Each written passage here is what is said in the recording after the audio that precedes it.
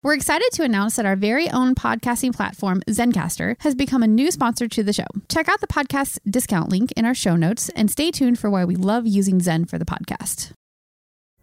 Pulling up to Mickey D's just for drinks? Oh yeah, that's me. Nothing extra, just perfection and a straw. Coming in hot for the coldest cups on the block. Because there are drinks. Then there are drinks from McDonald's. Mix things up with any size lemonade or sweet tea for $1.49. Perfect with our classic fries. Price and participation may vary. Cannot be combined with any other offer. Ba-da-ba-ba-ba. You're listening to the Archaeology Podcast Network.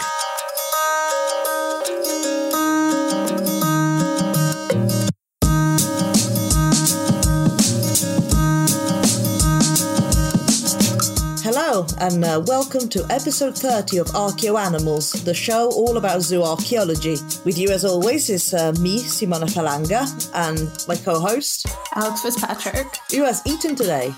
I have. Maybe that's why I'm really sleepy, because I ate. So this is just proof that I shouldn't eat before recording.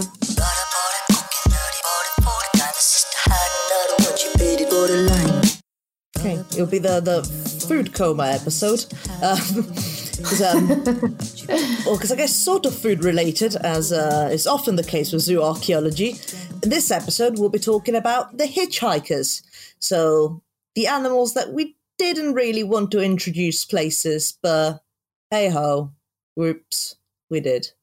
It's kind of amazing because I feel like as we go further with this podcast, we tend to have one type of podcast episode we seem to do over. So there's the domestication episodes, which we've done a bajillion on at this point. And we have this invasive species type, exotic animal type episode that we've done a couple episodes about now. Yeah, because it is one of many. I can think of at least another two where we've covered sort of non-native species being introduced for a variety of purposes. We've covered companionship, so how some domesticates or exotic pets were brought through a variety of different countries, to hunting, demonstration of status. I'm sure you'll remember from previous episodes the story of, say, the fallow deer that's been introduced to Britain for the Roman upper classes to hunt. Because, there's plenty of deer here, but it's not this one deer we have in Italy, so we'll bring this one over. Or maybe the first domesticated cats that were brought to Cyprus, as we've discussed in the cat episode for the very famous human cat burial.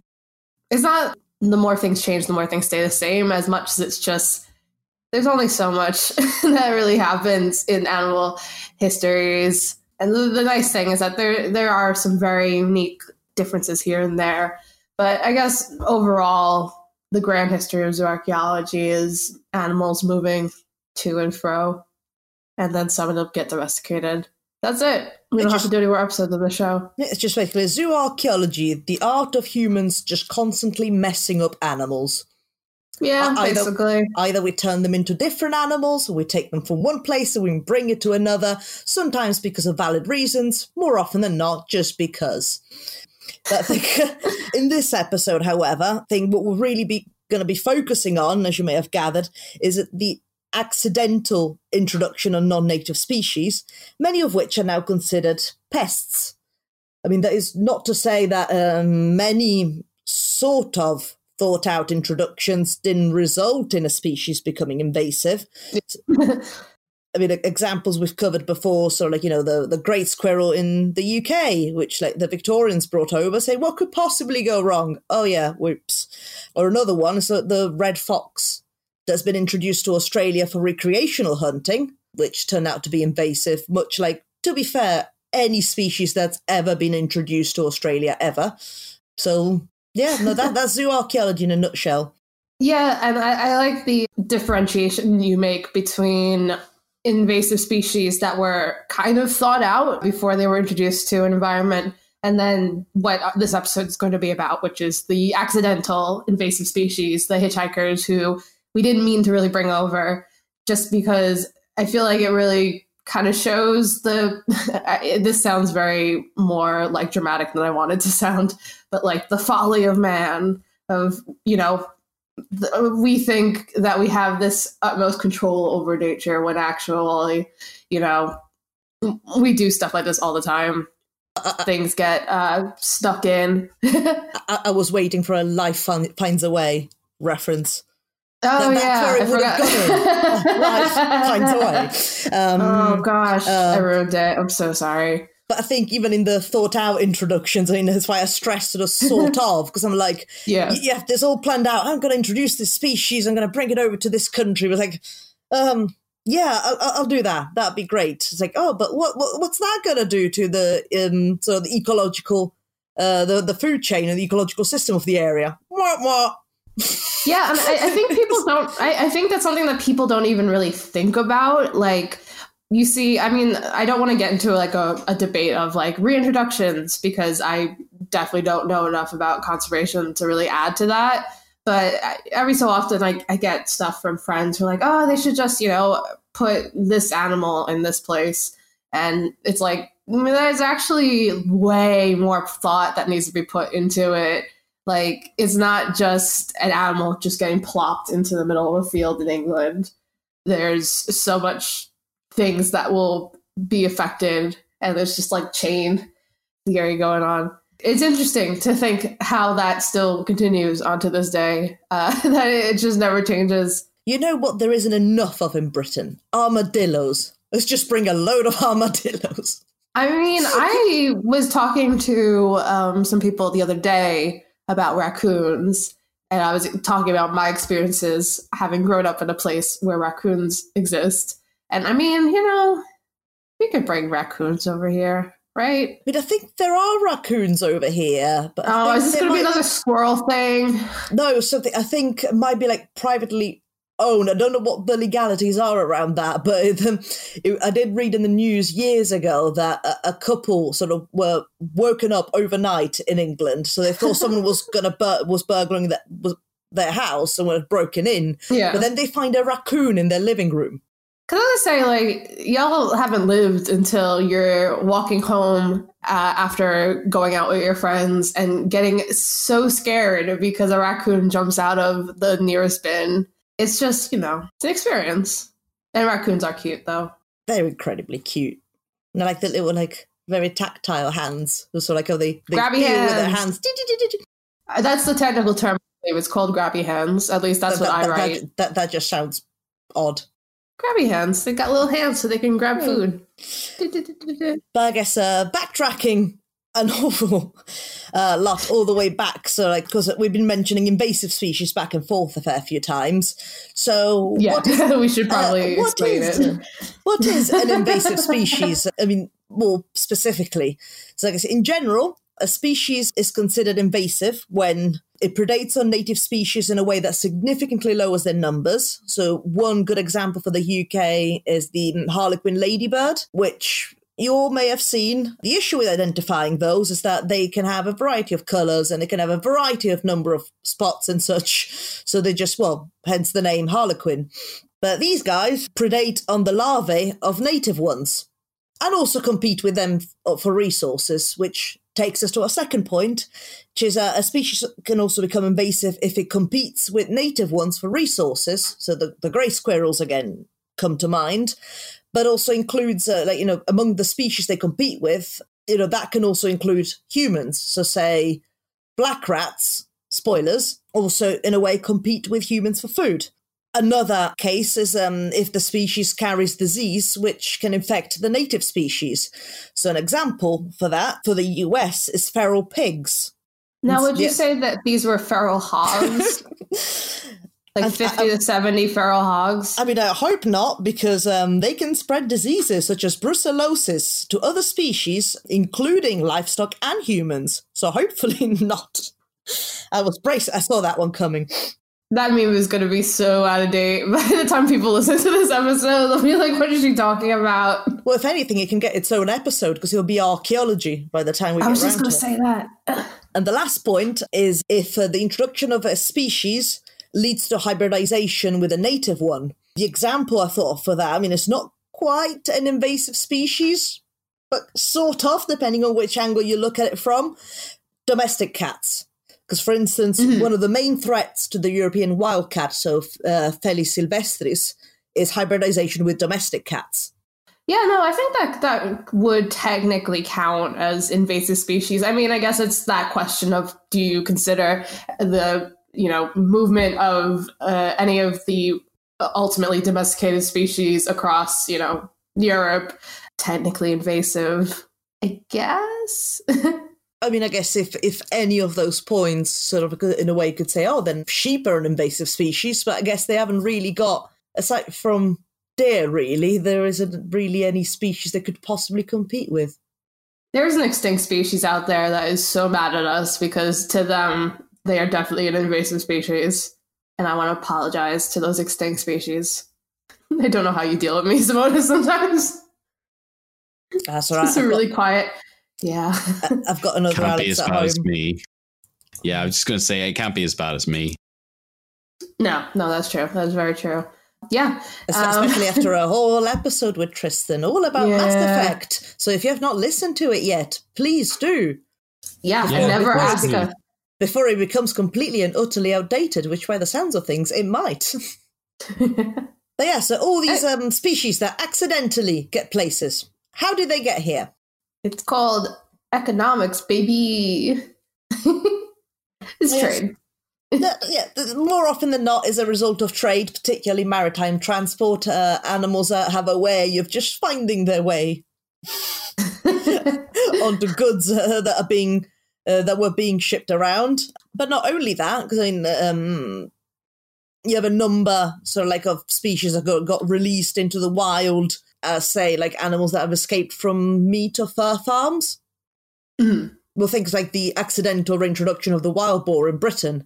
Yeah, because pretty much just literally wild boar being kept for meat that sort of escaped, and now we have wild boar. But that's sort of okay because wild boars were here before. Yeah, so it's technically an introduction, but also not really because wild boars were here before. Yeah, I feel like we had this discussion in the last episode. We talked about this in like when does it become an introduction, or when does a species start to be considered native? Because I think we discussed it with sheep, or how like many people will think that sheep are native to, well, most countries really, because they've been there for so many thousand years that for all intents and purposes they might as well be. But then if you want to get finicky about it, well, no, well, actually. Well, there's someone out there who's saying it out loud to our podcast where we can't hear it. Can almost hear like an echo. Well, actually. We should have a soundboard and then put a well, actually into it. Well, actually. No, this encourages him, so never mind. Well, here, I'll record it on the soundboard and you can press the button. And then that encourages you to speak and we don't want that. I mean, is there a cutoff point, or is it kind of a case-by-case basis? I think it's relative, really. It's like you could technically argue either way, I feel like, I'm sure like there is a cutoff point of a certain amount of time where a species, well, more than native is considered naturalized. True, yeah. So in a way, like rabbits are naturalized, same with sheep, and with some is a bit weirder, like the fallow deer, because like we've discussed before that it was indeed here in the Pleistocene, and then it disappeared. And then it was brought back. So then do you consider that native because it was here during the Pleistocene, or because it went extinct for so long? Yeah. And then it was reintroduced because really the population we have now mostly descend from what the Normans introduced. So then would you still class them as, I don't know, it's for more intelligent people, I think. Yeah, and it seems like that would take time to like suss out, and I don't want to do that. Let us know by leaving a comment like hashtag well actually. Yeah, send them to Tristan. But I think one point that I really want to hammer home for this, because I think you'll see that as the episode develops, especially in our case studies, that all of this that we've discussed and we're going to be discussing is as true now as it was in antiquity. Yep. Because we never change. Yep. More things change, more things stay the same, for sure, especially when we're discussing how these species got here as well. Trade is definitely going to be the big culprit across the board. Thought up plans and human whimsy. Truly, The Folly of Man, like I said before. That should have been the episode name. Like, I appreciate a good Jurassic Park reference, but you should have made it serious. The Folly of Man. Have you listened to this show? That is true. That is... yeah. But more about that on our next segment. Chris Webster here for the Archaeology Podcast Network. We strive for high-quality interviews and content so you can find information on any topic in archaeology from around the world. One way we do that is by recording interviews with our hosts and guests located in many parts of the world all at once. We do that through the use of Zencastr. That's Zencastr.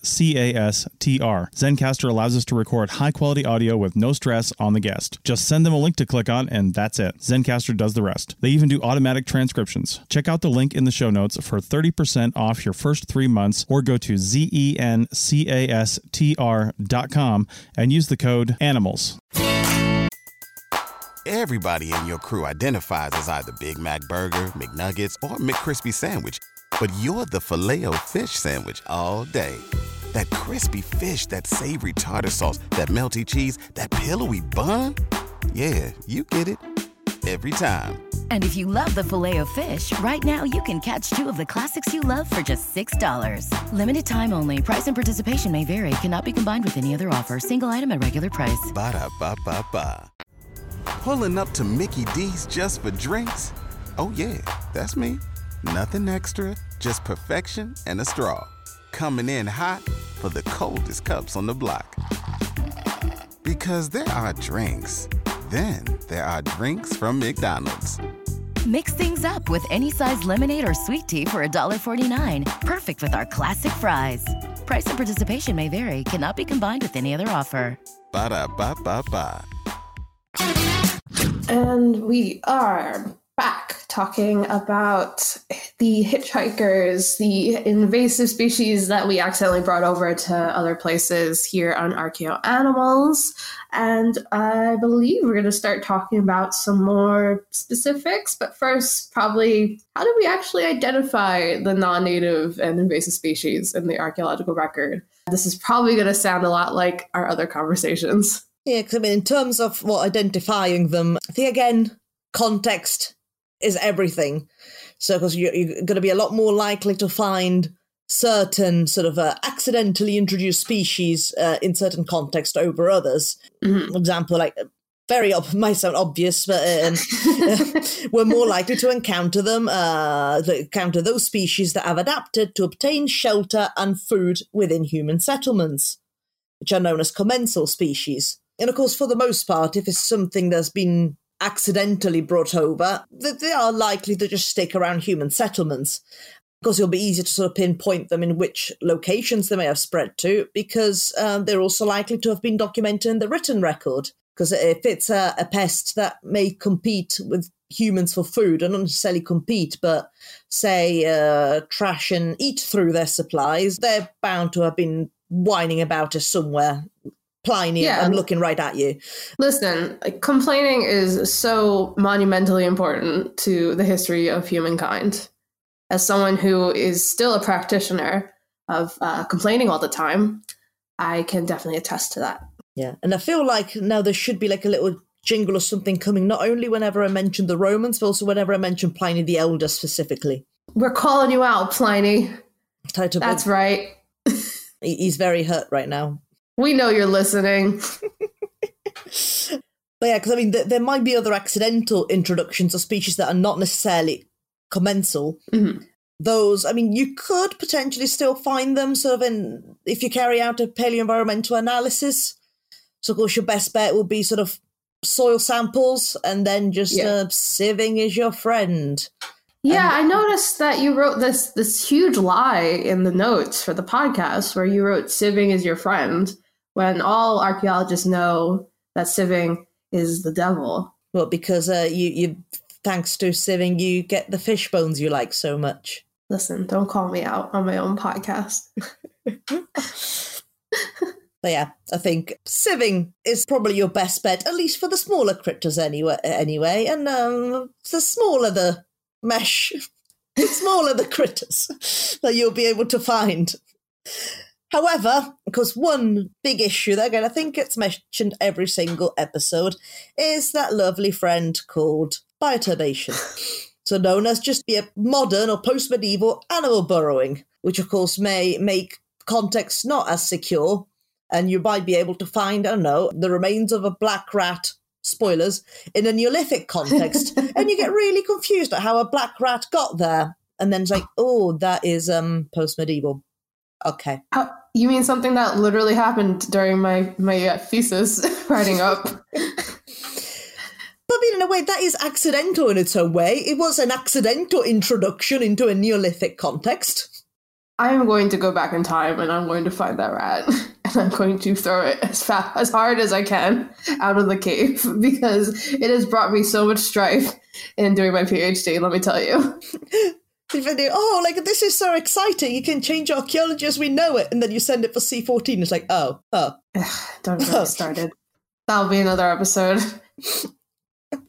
all of the animals that have wronged Alex. Oh, that'd be too long a list. That'd be a podcast in its own right, not an episode. That's true. But I guess I will be less mean to the humble black rat. Shout out to David Orton, who is the rat guy on Twitter.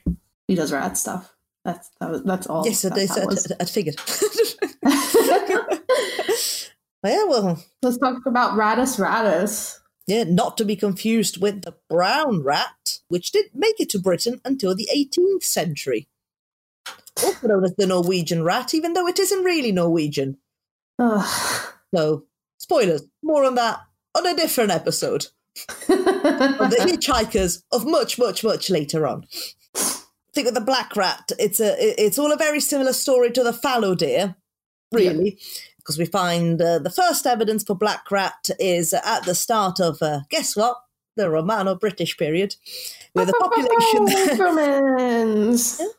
And the population then declines in the post-Roman period, and then it gets sort of re-established in the late Saxon, early medieval period. So a lot of what I looked up for this is the research has been carried out by Riley, who's collected like a huge datasets of rat remains found in both published work and grey literature. So it's a nice bit of work, so tracking the appearance and disappearance and spread of the black rat in Britain. So we know now that one of the earliest fragments identified to the species came from a site in London, again, early Romano-British date. So 168 Fenchurch Street. And interestingly enough, but maybe not really, well, no, just because of how, like, yeah, kind of saw that coming sort of thing. But within the same building where the bone fragment was recovered were a variety of grains, some of which originate from southern Europe, such as einkorn, bitter vetch seed, thus suggesting that, of course, these grains had been imported into Britain, with rats potentially following suit during maritime transport. There's a trade. That's what I mean, interesting, but not really, because it's unsurprisingly probably made their way here on a ship, and now there's rats. Oh no. Oh, whoops. Who would have saw that coming? Then remains of black rat are found henceforth, both on urban and rural side, sort of pretty much across Britain. I think a little bit less so in Wales and Scotland, but not 100% sure on that. Yeah. But of course, what's interesting about it is because it's the dwindling of numbers in the post-Roman period. Again, you see that in the fallow deer as well, but of course, because they were kept in deer hunting parks with the sort of the Roman upper classes hunting them, they wouldn't have been, by the time that left, enough of a viable population for them to sort of sustain themselves. You'd think rats doing rat things, they would have been sort of okay. But their numbers do actually fall quite dramatically until sort of the late Saxon period. And Kevin Riley does have a few suggestions on why that may be the case. I think that they're very sound. So I think one of the main ones is the dismantling of Roman infrastructure and settlements, which of course then being primarily commensal species, of course if the settlements get dismantled, well, not as many people about. Yeah. So it's not going to be as easy for them to get hold of the food and sustenance that they need.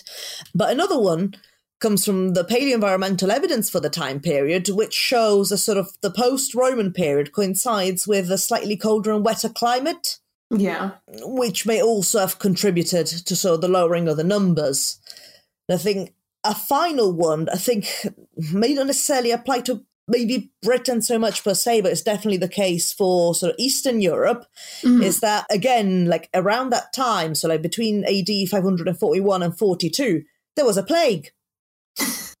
Wow, that hits different these days, huh? How topical.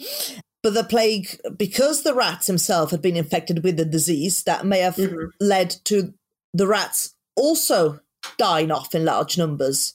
So then you have, again, these numbers sort of falling quite dramatically. And as I said, it wasn't really until the late Saxon period that rats sort of make a comeback and become more they will become quite widespread, sort of like by the 14th century, by which time plague again. But yeah, I thought like one interesting factor I didn't know about black rats myself is that they're actually extremely rare in the UK now. Yeah, I didn't know that either. Yeah, no, pest control happened. So actually, no, not many black rats around at all, and they're largely confined to ports and coastal towns now. Huh.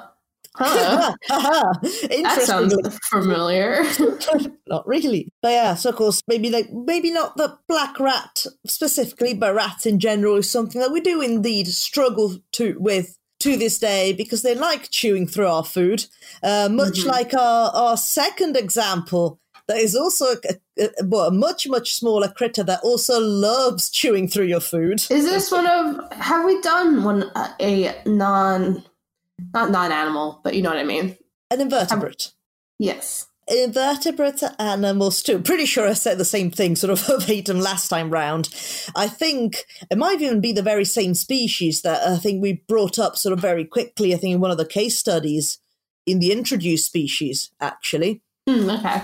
But I thought, like, who doesn't want to hear a bit more about grain weevils? Because maybe people listen to the first episode and say, oh, God, I wish I knew more about the humble grain weevil. They're telling me we need to have more of the grain weevil. I'm getting tweets. I'm getting messages every single day saying, when are they going to talk about the grain weevil again? Hashtag, what about the grain weevil? Hashtag, give me that grain. Nom nom grain. But yes, you may have guessed, in more generic terms, our second example for involuntary introductions are grain pests. Do you see, grain production and consumption was at the heart of our shift from hunter-gatherer societies to farming. I mean, what really made farming so great is that, of course, you could store all your surplus for months and months at a time, and it would be sort of keep you covered during the leaner months. Slight flaw in that plan. So, of course, with storing your grain, there's a problem that becomes so very apparent. It's that critters, small and very small, will adapt to chewing through the very same food that you're trying to produce. And that is the case of the lovely, humble grain weevil, Scytophilus granarius. And what the grain weevil really likes to do... I like that you pronounced it like it was a Roman senator. Was he not? Oh, no. Simona, I have something to tell you about scientific names. Have you been thinking all these scientific names were Roman senators this whole time? If Caligula could make his own horse a senator, I'm sure someone else could make a grain weevil a senator. Grain weevils can be senators too. As another hashtag. I'm on a roll today. Anyway. So what Mr. Scytophilus granarius really likes to do in, not really just his spare time, every waking hour. Kind of the whole point, I believe. But what he really likes to do is to drill a hole in the center of your grain seed, and then it lays its eggs in it. Yummy. Yes. So the resulting maggots will be feasting on the grain until maturity, so you don't have to. But of course, can you say his name again, please? Scytophilus granarius. Yay! Yay! Can we clip that? Somebody clip that. Put it up. I want that on a soundboard. You're the producer. You clip it. Wow. Yeah, whoa. But yes, so out of all species, so why the grain weevil? But of course, the first because we wanted Simona to say that name. That's why we chose this one. The second one also being, why not? The third one is that, well, specifically when it comes to a non-native invasive species that competes with, in this case, us for food, is that the little grain weevil is, like many insects to be fair, is incredibly specialised. In his particular case, he's adapted to a very specific climate that's usually found in the Eastern Mediterranean. So definitely not native to Britain, and definitely would not be able to survive outside of a human settlement. So he clearly just adapted so he could survive in Britain, around humans, indoors, where it's nice and super cozy, drilling holes in your grain while you're trying to sleep. I mean, not that I think they're particularly loud while they do that. I mean, listen, if you're cold, they're cold. Let them in. Don't let them in! Sorry. So, unsurprisingly, the grain weevil, much like the black rat, likely landed in Britain thanks to the Romans, within shipments of grain coming from the Mediterranean. In fact, of course, their numbers really start going up in the Roman period. And again, interestingly enough, but also I guess not really obvious enough, much like the black rat, the grain weevil's numbers also starts dwindling in the post-Roman period, which again may also be due to dismantlement of Roman infrastructure and colder climate, which the grain weevil, I mean, the good old Sitophilus granarius, you would have not have enjoyed that in the very slightest. He's an extrovert. No, he likes to be cozy. I get it. I love being cozy. Big mood. I'd live in my pajamas if I could. I mean, I'm sure grain weevils would live in pajamas if they had pajamas. And again, similarly to the black rat, their numbers start rising again. Well, in this particular case, after the Norman conquest. So again, you start getting it even more concentrated sort of urban settlement where you could start thriving again, drilling holes into your food. And I think that's a great place to stop for now. And then we will take a break and we will come back to everyone's favorite. Although we've kind of been doing case studies already, but you'll see. We're doing something a little different with the case studies this time. Ooh. Man's women twist. Ooh. Every day, we rise, challenging ourselves to work for what we believe in. At U.S. Border Patrol, protecting our borders is more than a job. It's a calling. Agents answer the call, working together to keep our country and communities safe. If you're ready for a new mission, join U.S. Border Patrol and go beyond. Learn more at cbp.gov/careers. Pulling up to Mickey D's just for drinks? Oh yeah, that's me. Nothing extra, just perfection and a straw. Coming in hot for the coldest cups on the block. Because there are drinks. Then there are drinks from McDonald's. Mix things up with any size lemonade or sweet tea for $1.49. Perfect with our classic fries. Price and participation may vary. Cannot be combined with any other offer. Ba-da-ba-ba-ba. We are back. We are doing everyone's favorite part of this show, the case studies. But this one's a little bit different because we're actually going to be talking about modern examples of these kind of hitchhikers, just to kind of really nail down the overarching theme of our podcast, which is nothing changes. Everything is the same all the time. So I think we're going to specifically do two very modern examples of kind of accidental introductions. And yeah, oddly enough, both are aquatic, almost like it has something to do with trade. Shift. Who would have thought? The plot thickens. So our first example, I actually don't even, I guess I shouldn't say I actually don't know how to say it is, because that's kind of what happens every week, is I don't know how to pronounce things.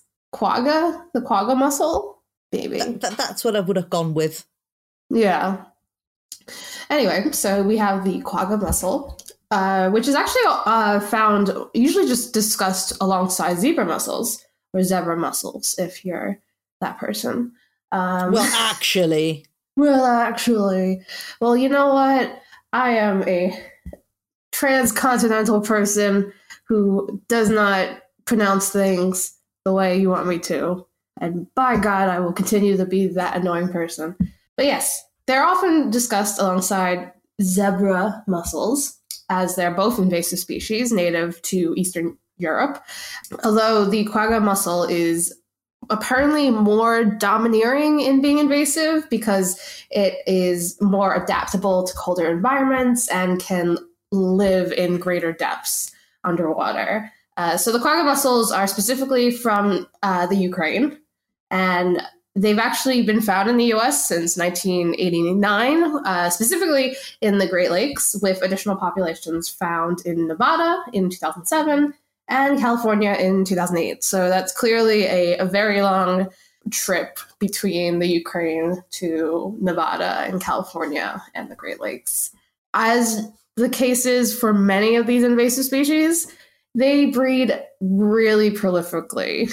And as we said before, very adaptable to various environments. So it's just the perfect organism to become an invasive species. And they're not only extremely harmful to the local ecology, where they obviously kill off all the local freshwater mussels, but they actually damage human-made infrastructure as well.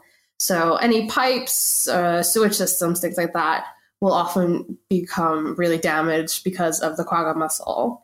And apparently, I don't know why this is funny, it's not, but they're associated with avian botulism. So okay. They were like, hold my beer, I can be even more harmful. And then apparently are just giving avian botulism to everyone. Well, to birds, I guess.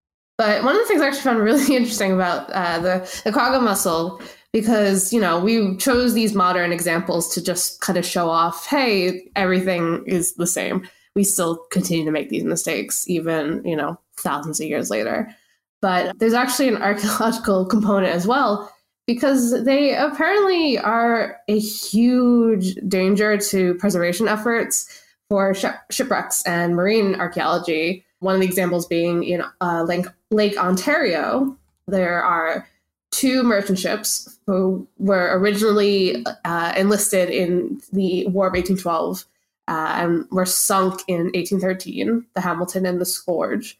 And they are just absolutely covered in quagga mussels, which really ruins the remaining woodwork. So they're really just trying to annoy all of us, which I feel like is impressive as a person who's extremely annoying, you know? So I guess it's sort of like, well, perturbation, if you will. Just like, am I going to go into the shipwreck now? He's like, oh, wait, this shipwreck from 1813. It has quagga mussels in it. I mean, actually, that's a really good point, because it kind of is. I mean, I don't do underwater archaeology because I'm scared of drowning, but I guess it would be like the aquatic variation of that, just having. But then aside from destroying, because I don't know how stratigraphy would work in an underwater context. I think it's all a mess. I don't like. I've seen what. Because you don't really have stratigraphy per se. There's like, oh, I'm in the ocean. Oh, look, there's a big pot. And just send an email to Tristan. # well, actually. I know a few people from my undergrad who have gone on to do underwater archaeology. And yeah, it's really interesting to see the things that I guess we would be like, oh, that's so unfair. You're able to, you know, like you said, stratigraphy is not necessarily a huge issue. But they got to put like suits on and stuff to get to, you know, that pot. It is cool, though. I love. Isn't that? Yeah, that's the bonus, isn't it? Like they get to put suits on to go and, you know, go underwater. No, that's scary. Cool. No. Like I don't like. I've tried scuba diving once when I was really young, and I get kind of claustrophobic. So I did, and I like childhood asthma, and it really just didn't work for me. But it doesn't mean I don't envy it. Like it's really cool. I'd love to go. I don't know. The only thing is like a storm would like mess your sight up. You know, like the water column just like shifting about, ruin all like the work that you've done. Also, like, oh look, the pot is 2 kilometers that way now. What can you do? Do you do like wet sieving underwater? Like, well, it's all sieving is wet underwater, but like, I wonder if you like sieve like you do, can you still get fish bones underwater? That's what I'm saying, Alex.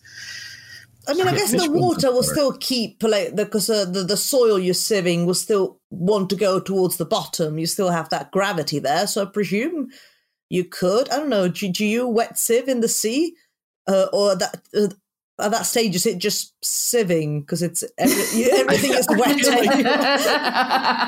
I feel like this is King Canute, like ordering his soldiers to like cut the sea open with their swords, Or is it? Like is a bit, yeah. Or are you sieving, or like you're sieving? Okay, right, Alex, please rescue this podcast. Because Simona's got too big for her boots. Oh. She's at my level of comedy at the moment. I take offense to that.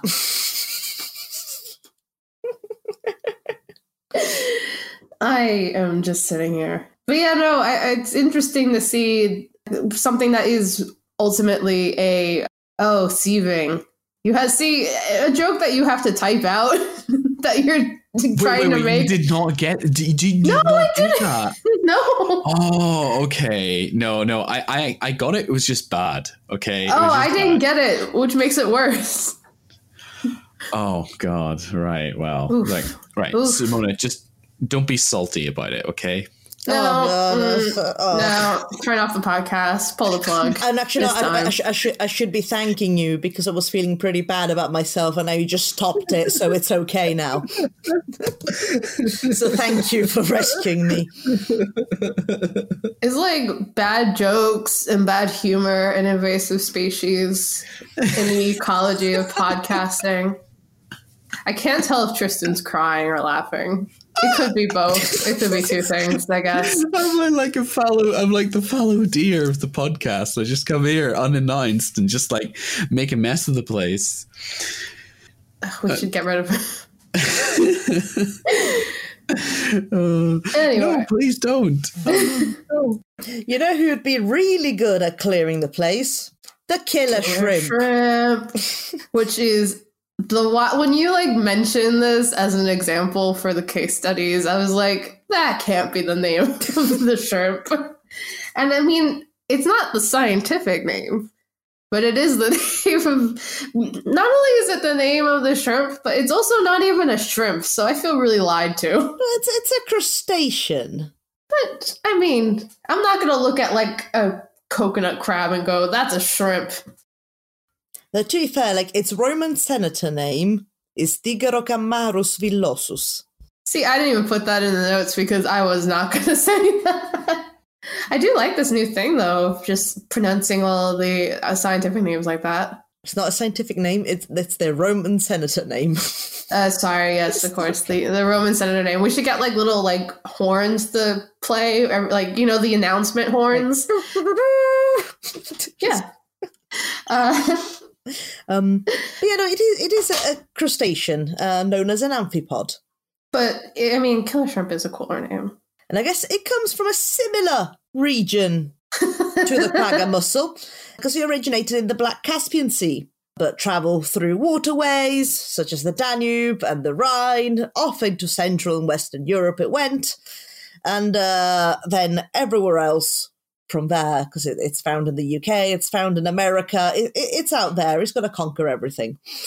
Yeah, it's got some real powerful jaws. I read a article about it, and the phrase that they used was indiscriminately killing. So it's not even just for consumption. It has a bloodlust. I don't know how many invasive species we could say that about. And I also don't know how they measured that. It's probably angry because no one wants to pronounce its name. True. But yeah, it just kills for funsies, apparently, which might be the most invasive species we've ever covered. You will pay your respects or else. Or they're just really having a bad day. Just every day is a bad day. Maybe it's mad that it's being called a shrimp because, like, you could say shrimp as like a derogatory term. So maybe it thinks like it's being bullied. Okay. Like shrimp, like a short person, like me. All right, no, well, was not aware that was a thing that people said. Yeah, well, it's a thing people said to me. 5'3", guys. Woo. Yeah. Anyway, I've been growing since I was 13. But yeah, so it kills indiscriminately, and just like the quagga mussel, it can tolerate a wide variety of environments and foods, and is also a hugely prolific breeder. It lays approximately 200 eggs per clutch. I mean, that's just an invasive species right there. And as Simona said, it has reached the UK, and there are a lot of people who are worried that it will eventually reach the US, although I think it might have reached North America by now, again, because of trade, because just like the quagga mussels, a lot of these kind of aquatic species actually reach other regions through ballast water of ships that are traveling.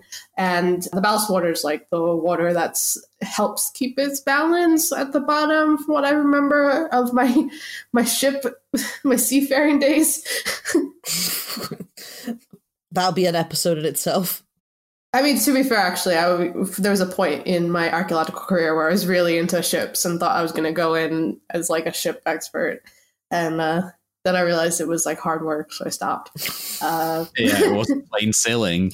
And also that kind of invalidates, because you know the whole point I was making about how a lot of invertebrates are so incredibly specialized and niche. Not these guys.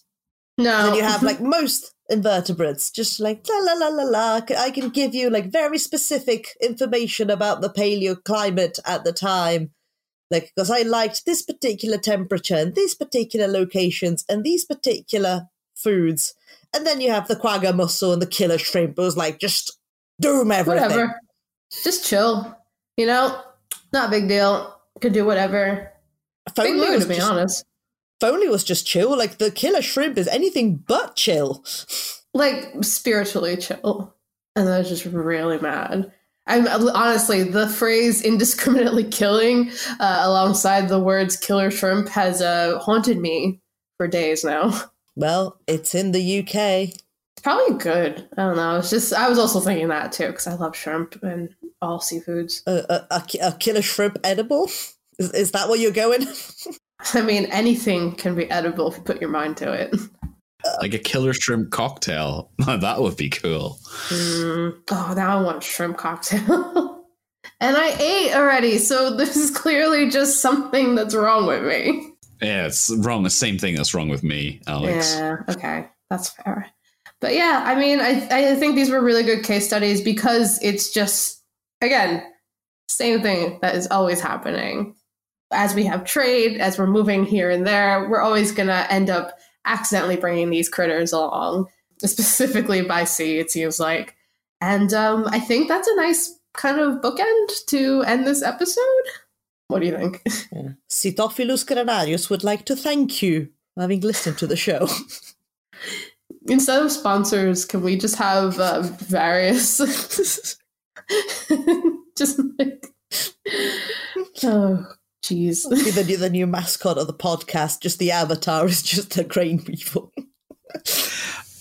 So send in your suggestions to the show with whatever Roman senator name you'd like Simona to read out, because she's the only one who's going to do any sort of dignity. We'll have an entire hour-long episode of just her reading out names. You know, it would be great to actually hear Simona read Latin for like an hour. That'd be great. I wouldn't understand it, but you know. Yeah, I'm terrible at Latin. Like a very strange ASMR. People will actually like pay for that, so maybe keep that for your own side business. Yeah, no, totally. Reading scientific names. Oh, Simona's Romans. I love it. Yeah, that's what it's going to be. But how can people get in contact with us, Alex? You can find us on Twitter at ArchaeoAnimals. I'm also on Twitter at ArchaeologyFits. Simona has left the social media plane goodbye as she has become enlightened. But if you have anything you want to say to Simona, I will gladly let her know. I also do check the ArchaeoAnimals Twitter, so That is true, yes. I always forget that you have access to that sometimes. If you do have any hate mail, send it to Tristan. Send it to Tristan. Hashtag send it to Tristan. As always, like and subscribe. Tell your friends about us. And I don't know, what else do we say at the end of these? Sitophilus grenadius. Sitophilus no. Sitophilus grenadius. And then you find out they've been pronouncing it wrong the entire time. Mistopheles gregarius. I don't know.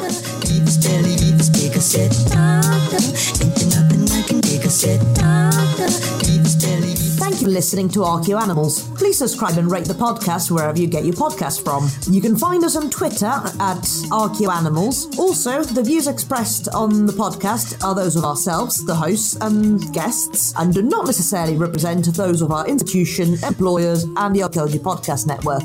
Thanks for listening. This episode was produced by Chris Webster from his RV Traveling America, Tristan Boyle in Scotland, and the Archaeology Podcast Network, and was edited by Chris Webster. This has been a presentation of the Archaeology Podcast Network. Visit us on the web for show notes and other podcasts at www.archpodnet.com. Contact us at chris@archaeologypodcastnetwork.com. Thanks again for listening to this episode and for supporting the Archaeology Podcast Network. If you want these shows to keep going, consider becoming a member for just $7.99 a month. That's cheaper than a venti quad eggnog latte. Go to archpodnet.com/members for more info. What if you could have a career where the opportunities are as vast as our nation, where it's not about mission statements, but a shared mission?